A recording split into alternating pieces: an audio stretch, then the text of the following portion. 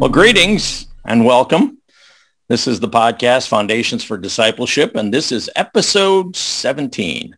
Since you have found this podcast, I would encourage you to find the others that are part of the discussion of the topics in the book Foundations, Bible Truths for Christian Growth. I'm Alan Brace, and I'm joined by a data link to Pastor Tim Barr. Howdy, Pastor. Hey, how are you doing? Good to see you, and thanks all for listening in. Yeah. I guess I should explain that Pastor Tim and I are not in the same room, and as we record this podcast, and are only connected by a piece of wire to a plug-in over here. And, I don't see how that could ever go wrong. That is not scary at all. That data connection, we count on it a lot. So, well, we've been in chapter 7 of our book, and on this episode, we begin on page 108, which is the second half of chapter 7, talking about the local church. So we start out with a question for you, Pastor. What's the difference between a Bible study and a local church? Because we have people involved in a discipleship group now, small group. Why is it important that they understand the differences between the two? Wow, that's a really important question. Because think about this. In a Bible study, you can pray, you can read the Bible, you can sing, right? You can do a lot of things that a church does. So why even go beyond that in the local church? And I think there's a couple very important answers. And probably the most important answer to that is the New Testament pattern was not simply the starting of small groups, but it was the starting of small groups of Christians who gathered together under the offices of pastor in order to partake in the two ordinances. So if you think about this, in 1 Peter 5, the apostle Peter, right now, he was an apostle as the church is, he's about ready to die. The church is transitioning. And he says in verse 1, therefore I exhort the elders among you as your fellow elder and witnessing the sufferings of Christ and a partaker of the glory that is to be revealed, shepherd the flock of God among you. See, the expectation of the apostles is that pastors would shepherd local churches in their community. And so I just want to encourage you, if you're listening to this and you're saying, hey, I'm part of a small group, I'm part of maybe a group of believers, maybe you even were in COVID and you're just listening to a service online and you kind of got tired of coming in or just kind of forgot how important it is to come into a local church. The New Testament pattern expected by the apostles is that the church actually gathers. The word ecclesia, the word church, means a gathering. We have to come together. Well, I think we've realized, those who have returned to church and gathered as a congregation since COVID have realized what a joy it is, the fellowship that you can have when you're together, which is one of the things that a local church has, is just the fellowship amongst believers, like-minded believers. But we're also there to study. We're also there to understand what the Bible says and to be taught some of the activities of the local church. And as you said, the ordinances, breaking of bread, the Lord's Supper. And probably as important as anything is we are to get together and worship together in prayer. I think that it's very hard to do that if you're just in a little group and it's the same thing. And as you said, we have to have a pastor to lead us, to keep us from falling off and protect us from those wolves and oftentimes they pick on small groups. And the other thing is you need deacons, but you also need to serve in a church. I think a lot of people go, why do I need a church? Because it's very consumeristic. Mm-hmm. What will the church bring to me? And I would just simply say your obligation as a Christian is not only to be served by a church, but to serve in the church.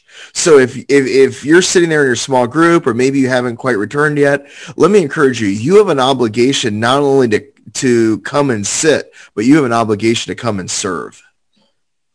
The other thing about it, the local church, and I guess for this discussion, we are talking about the local church as opposed to the universal church, which was the subject of our last podcast. In this particular case, the church is, the local church is central to New Testament writings. We see that in many places. Many of the books were written to local leaders, to local pastors of specific churches, to give direction on how to lead and to deal with all the things that are going on in a local church. But it's also part of God's plan for his work. The local church is the basis for that. That's where we send people out from on the local church level.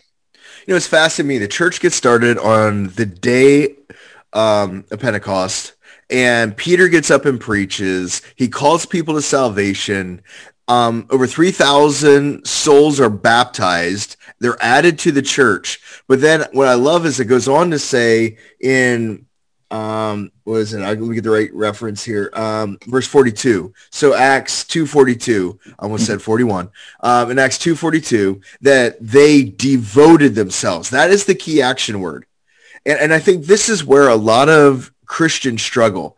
They know that churches are important, but they forget that the first response of churches at its beginning is an expected response that we see all the way through the book of Acts, then in the epistles, and that is that believers devote themselves, in this case, to four things: doctrine, that's the teaching of God's word, that's their New Testament; to fellowship, that's building relationships; to breaking bread, which is communion; and to prayer, which there's a theological discussion here. Is that include private prayer? But it certainly includes public prayer among the believers. So I just say this: the church's first gut response was to not just gather, but to devote themselves to the key elements of gathered worship. And that ought to be the natural response that we have for our lives, for the rest of our lives. Yeah, it's and to learn. And as part of that doctrine that you mentioned, we learn what God says to the local church, what Christ's commandment to us. We think of the passage in Matthew that we call the Great Commission. The Great Commission points to the local church to start and then move out from there, go into all the world and preach the gospel and teach. And I guess is it safe to assume that, well, I shouldn't say safe to assume, but should a person just consider that if you're going out making disciples, that they would automatically then become part of a local church? Is that part of what we're supposed to teach? Absolutely. So Matthew 28, as you're going, make disciples as followers of Christ. Then you're called to Trinitarian baptism, baptizing them in the name singular, Father, Son, and Holy Spirit, then teaching them to observe all that I've commanded. You go into the book of Acts and you see it on display. It starts in Jerusalem, then Judea and Samaria, then to the remotest parts of the earth. And what happens? You see Peter, eventually you see Paul going around community after community, preaching the gospel. Believers are gathered. Churches are started. Elders are called, or elder pastors, same term. They're called to lead that flock, and the church grows in its doctrine. It grows in its witness. See, the Great Commission is intended to be accomplished in the environment of local churches. And when we pull it outside of the local churches, what happens is we focus on small elements of the Great Commission, but we never keep the totality in focus. Well, I think the other part about the commissioning, the Great Commission in the local church, is that the local church is made up of parts. Each part is committed to doing that, but they each bring a different set of skills and a different set of abilities to accomplishing that Great Commission. Yeah, so like I'm naturally given to being a student. It's kind of what I enjoy. So I love studying the complexities of God's word. And if you put me in an environment where I wasn't in a local church, I could easily think the only thing that matters about being a Christian is how much you study the Bible. Mm-hmm. But then this other person comes into my local church and they have maybe the gifts of service or helps. And I begin to see what encouragement they are to me and to other people. And then I begin to realize, no, there's a bigger thing going on in the gospel. When you put Christians together, God gives people in many ways. And I think one of the reasons people never get into the local church is we get focused on the idea that what we see as needs are the only needs, and what we have as gifts are the only things that matter. And the local church just constantly brings us into conflict and tension with people with other gifts. And hopefully, if we're humble enough, we'll recognize we need each other. Well, we know that God instituted the local church in much the same ways he instituted family and government to minister to us on his behalf. And God has commanded us as believers to obey each of these because they've been put in place in our life by God to fulfill a particular purpose in our lives. So how do we address the spiritual leadership within the church, and how does that work? I mean, who is supposed to be the spiritual leader, who is qualified to be the leader, and so on and so forth in a local church? How is that determined? All right, so I like the way the book lays it out. There's three institutions that God has ordained. There is the family, there's human government. Remember, family, Genesis 2. Right. Then you have human government, I believe it's Genesis 10. That is right after the flood. Then you have the local church, Acts 2, and then a host of other passages. And so I like the fact that it starts there, that God instituted the church. One of the concerns I have today is that people view church much like they do political parties. They view them as the work of man and something you can decide if you should or should not join. I once heard a guy describe it like this. They said he walked into Sam's Club once, and the person looked at him and said, "Would you like to become a member of Sam's Club?" And he thought, never even thought about it. Don't know what it means to be a member. Why would I want to be a member? And the fundamental answer they gave him is they would give him a free card with his picture on it. And he was like, sure. So he became a member of Sam's Club to get a card and a picture. And then he found out it gave him purchasing power. Right. All right. From a very consumeristic perspective, he joined Sam's Club because it gave him something. But I can remind you, that is not the foundation for the local church. We joined the local church because God instituted the local church. All of the New Testament were written to individual local churches. The expectation is that Christians would be part of local churches. That's why Paul went and founded local churches. So as I said, who is it that should lead a local church? I think it's the fundamental answer has to be the people that God put in leadership there. If we are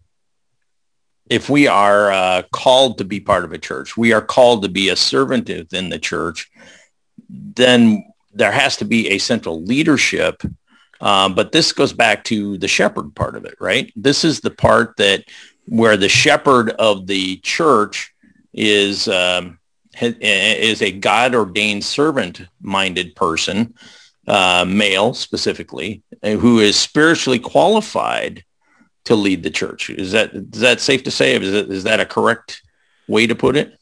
Yeah, so I love the quote our book had in 103. It was from Bruce McAllister. He was the director of the ministerial training at Bob Jones University.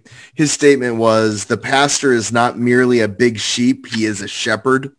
And I think that's a really powerful quote. A lot of people imagine that a pastor is just a exalted member in the congregation. By the way, we're not exalted, we're just members. But what we are is members with a God-given responsibility to lead the church in given ways. And if you go to page 112, for those of you who have the book, in that list, in Mark 10, God has ordained servant leadership. 1 Timothy 2:12, God ordained male leadership. 1 Timothy 3:1-13, God has ordained qualified and spiritual leadership. By the way, biblical qualification always precedes ministry. You don't start ministry and hope you get qualified. You get qualified, then you start ministry. Okay. You don't build into it. You don't grow into it, the position. Right. No.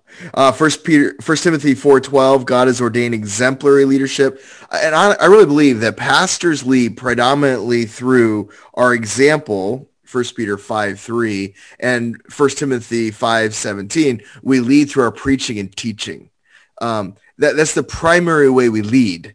But it is important to understand pastors lead churches. And I know this isn't popular today. Right. Well, it's That is for certain.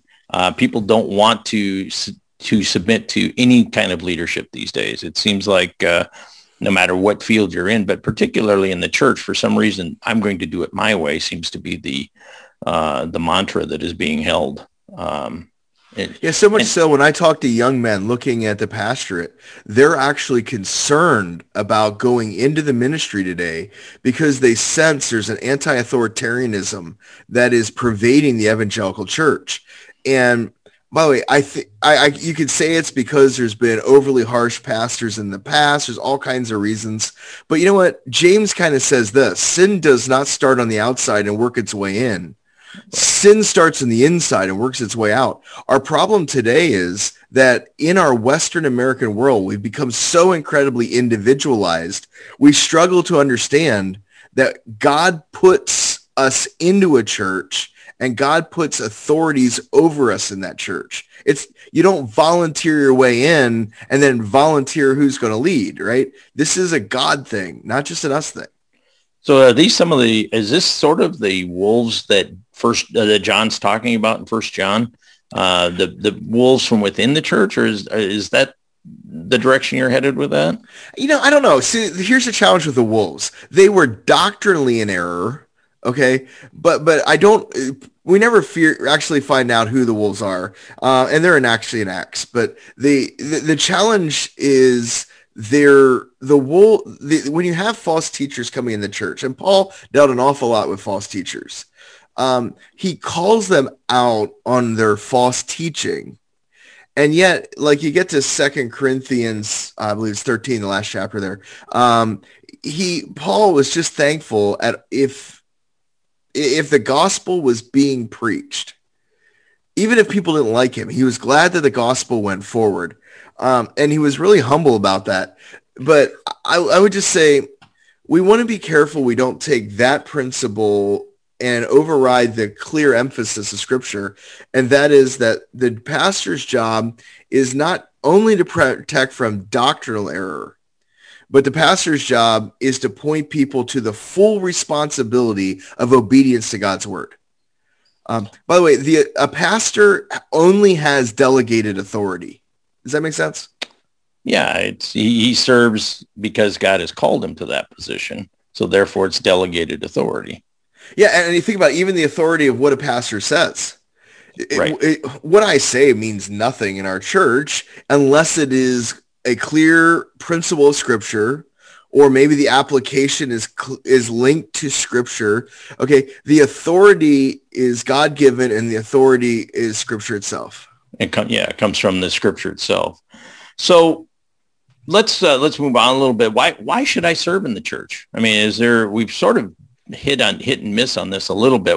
Why should we do this? Hebrews 10:24, our memory verse for this chapter, commands us to be faithful in our church attendance, but it requires more than that.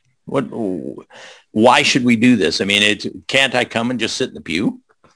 Well, yeah, that you hit it right on the head. Hebrews 10:24, and let us consider how to stimulate one another to love and good deeds. If you come into church with a passive consumerism, which means I'm just here because I have to be here and I want to know what you're going to give me, that is not meeting the biblical requirement. You should be coming into church saying, how can I help provoke others to good works and to good, and how can I provoke others to authentic agape love? And that means you're active in a local church. Everybody is. Church is not a country club.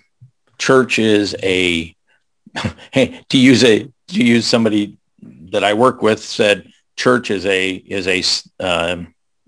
verb. We need to be working. Treat it as a verb. It isn't a verb, but treat it as a verb. We're supposed to serve in the church.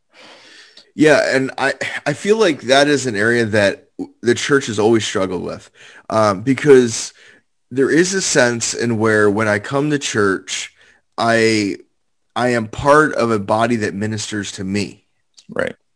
But then I also have to make sure that I am responding reciprocally and ministering grace to the people around me. And I don't know about you, but I come into church some days and I'm tired and I'm frustrated and I'm overwhelmed. And the question I'm thinking in my head is, what am I going to get out of this? Right. Not who is it that I can serve and who can I minister to? So I would just say, yeah, I'm with you. We need to be ministering in the needs of the church. So it's really a good idea before you come to church to pray, spend time praying and asking God to help you to be an encouragement to someone else, because that's really what we're called to do. And also to sort of be the discipleship mentor thing that we've been talking about, a system that we've been talking about throughout this whole podcast series, which is we need to be helping train others to be more Christ-like. And that's a function of the local church in which we should be participating, correct? Absolutely. And by the way, we do that under the pastors and under the and with the service of the deacons. And let me quickly hit that because that's an important part. When we keep talking about the authority of pastors and that, but what exactly is it? In 1 Timothy 5:17, it says the elders who rule well. I mean, that's a very strong statement. Elders rule. And they don't all rule well, but the ones who rule well are to be considered worthy of double honor, especially those who work hard at preaching and teaching. So there's a sense in where the function of a pastor in the church as it continues has a lot of similarities to what the apostles originally did at the founding of the church. Remember in Acts 6, the pastors were struggling. The apostles were struggling because they wanted to minister in word. And the problem was there was this issue with these Grecian women who were not being cared for. And it was not only taking up too much of the pastor's time, it was distracting the apostles away from their word-based ministry. So in order to be the protectors of unity, they got what I call apostolic helpers. They become, in principle, the foundation of the deacons. What they did is they said, our job is to help. This is the original setting. Our job is to help the apostles by taking care of an issue that's causing disunity in the church, a practical matter, and so that the gospel goes forth with power. And in many ways today, there's kind of there are two offices in the church. The pastors, we tend to engage issues through preaching. We engage issues through teaching. So when you come to me, you're going to hear me explain the Bible, a lot of teaching. And there's others in the church that look and go, hey, there's disunity, there's challenges. And what they realize is there's serving needs. And what they do is they go in and engage. And that's the role of the deacons in the office and then the women who serve as the deaconesses in a church.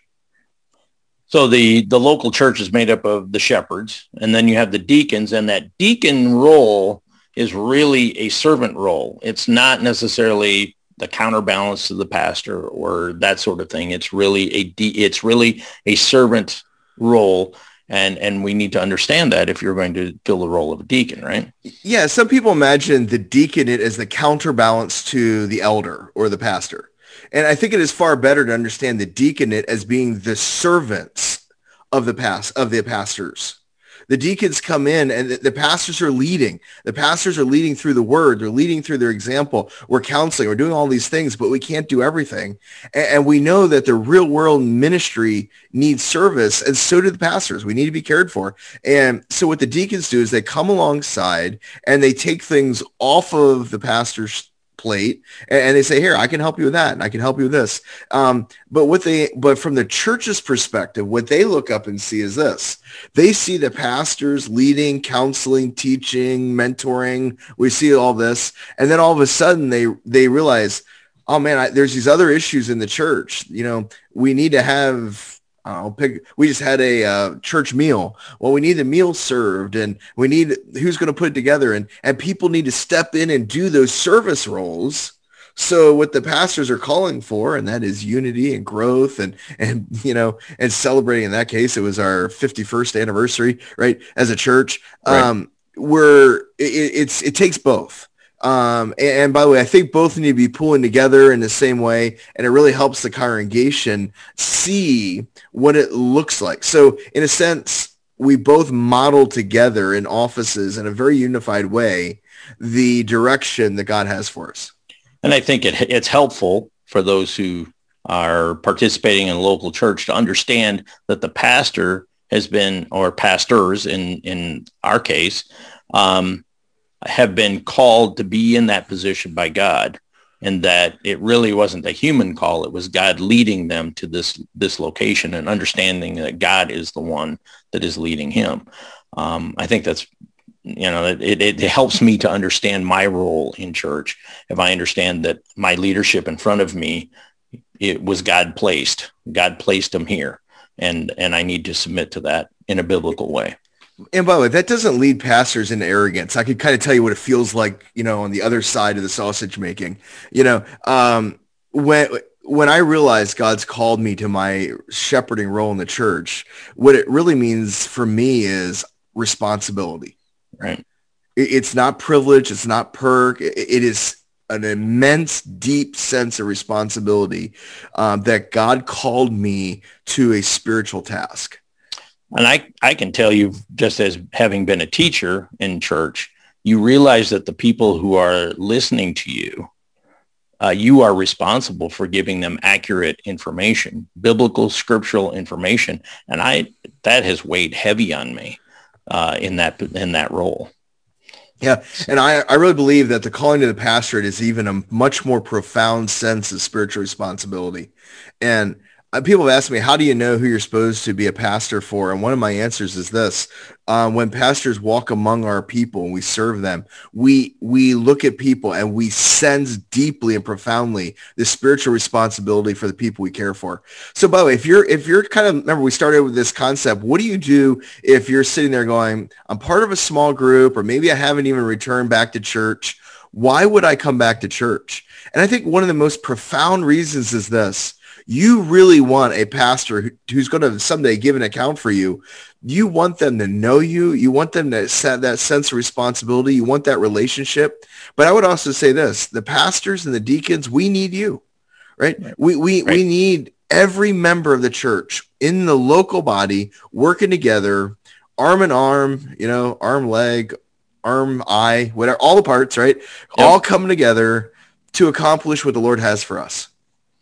And that, and so that model has been brought up. You mentioned Acts and other places, so that it really doesn't make a lot of sense for us to put a lot of time and effort into a parachurch organization, or are parachurch organizations really just supposed to be an extension of the church, or how do they fit into this? Because nowadays it seems like every corner's got a parachurch office on it, and they're asking for funding to do this or that. Yeah, let me define that. That's like the Christian radio stations. That's like mission agencies. Sorry, picking on things you and I both work at, right? Yeah, exactly. So there we go. It's Bible colleges and seminaries. It's all the things. So you and I both have roles in all these. We're not saying they're bad. Right. But what we are saying is this. They're auxiliary. Now, what value does a college or a seminary have? My fundamental answer is not what value does it have to the academy, but what value does it have to local churches? We perceive our value in where the rubber meets the road in everyday local ministry. I think as a radio station, as you work there, that's something you care about, right? Right, exactly. And we see radio as being a support for the local church, and in some ways, sort of like this podcast. We are trying to help the people during the week, to encourage them and to reinforce what they're being taught on Sunday. Yeah, see, the real danger is that comes with parachurch is when we start to take responsibilities that belong in the church and we delegate them out to organizations that are not a local church. By the way, I appreciate people that print books. I appreciate those who translate Bibles. I appreciate those who are involved in campus ministry, but they are just a small part of a much bigger mission, the Great Commission. And the Great Commission was not given to Bible printers or to radio stations or to seminaries. The Great Commission was entrusted to local churches.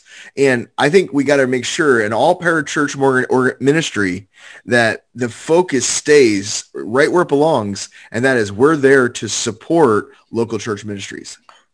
And I think this goes back, we're back to full circle where we started this podcast, and why is it important? What's the difference between a Bible study and a church? It's the same sort of difference that we have with a parachurch organization and a church.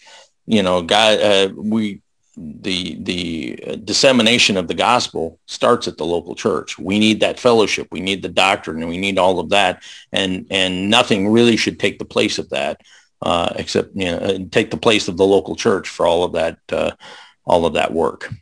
You know, as I was working through this chapter in my own life, it just reinforced in me a really strong commitment to personal involvement in a local church.